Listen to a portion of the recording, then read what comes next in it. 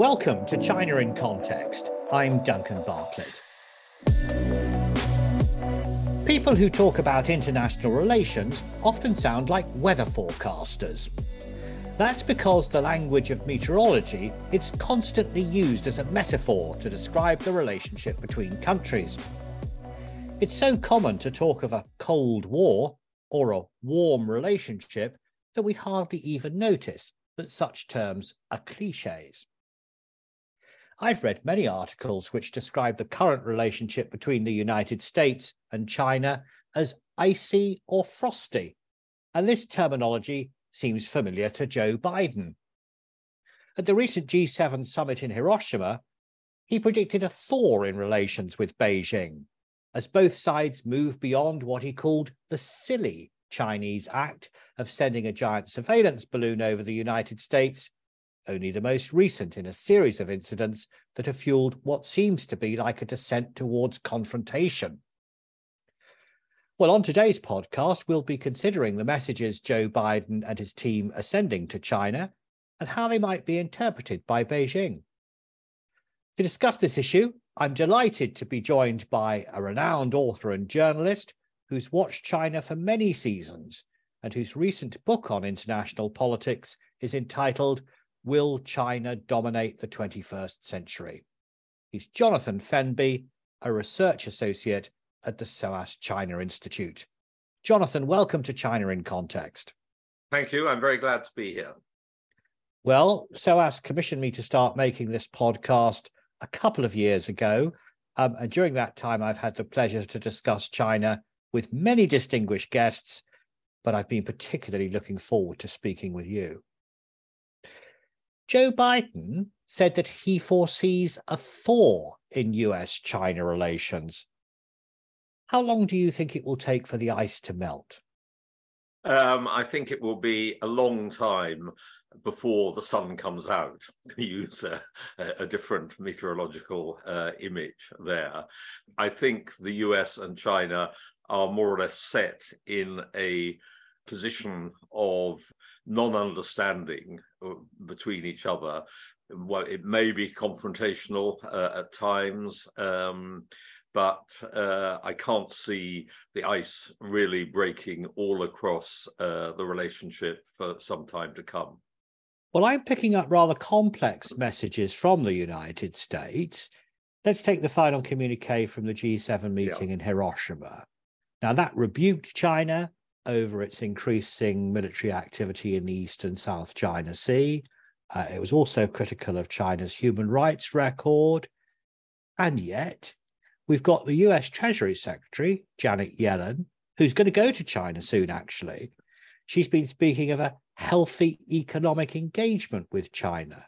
That seems a rather different message. What's your reading? It is indeed. It's two different messages. And I think what we're seeing after the G7 and after the Yellen speech is an attempt to follow a two-track policy by Washington towards China, which is, on the one hand, Yellen keeping up business relationships. A lot of large American companies, of course, are deeply invested in China, starting with Apple, not just for the cheap supplies and components which China provides, but also for access to the vast Chinese domestic market. And that has always been a very important driver for American companies. And we're getting the hope, certainly among financial companies, Wall Street, of getting into the Chinese financial system, household system, pensions, insurance, and so on. You've got that on the one hand. On the other hand, you have got the growing, I think, awareness in the United States of a national security case against China, that China is threatening the US position in the world, or is seen as being so by a lot of politicians in America. And what you've got is pretty much a bipartisan approach, hostility towards China. and Biden has to play to that. You have the national security issue. You have the question of reshoring, the attempt to rebuild American economy in various ways, which would, in effect, shut out China. And you have the restrictions on so-called dual-use technology, which we've seen and which may, I would say, increase over the weeks and months to come. Well, those are good points, actually. Could you put this into some sort of economic context for us? I was speaking with a nationalist in Beijing this week, and he was gloating over the fact that China's economy is set to grow much faster this year than the economies of the United States, or indeed the big European countries. And yet, other reports keep telling me that China's economic growth cycle has peaked, and it's all downhill from now on. What's going on? I think what's happening on the Chinese side is that the legacies of the go-go superpowered growth, which we got used to over the last few decades, that legacy is coming back to bite the Chinese authorities. This is in the form of debt, of low consumption, of over-reliance on fixed asset investment, the huge property issue at the moment, with a lot of property companies in difficulties, and of course the demography as China as a working population gets older. And all those elements have to be dealt with by the authorities in Beijing. And I think they are very important, because what we are now getting is the real test of whether the Communist Party regime, which has ruled China since Deng Xiaoping, through largely increasing wealth and making people richer, better off, whether if that wealth accumulation slows down, as I think it will in the coming years, and it is already, and this is to talk without a new outbreak of COVID, which is reported by some people from China at the moment, all that faces Xi Jinping and his colleagues with a whole series of domestic issues, which translate in effect into a power question of whether the CCP, the Communist Party, can keep its hold on China. I'd like to talk to you about two ideas which I think may be linked. The US talks about de-risking from China. China talks about being more self-reliant. Can you help us interpret those concepts and suggest how they might be viewed together? Well, they are, in a sense, the mirror images, one of the other. We've now got de-risking rather than decoupling, apparently, to assuage European sensibilities who don't like decoupling but prefer de-risking, which means that companies and countries should take less of a risk in being dependent on China if China cuts off supply and access to its markets.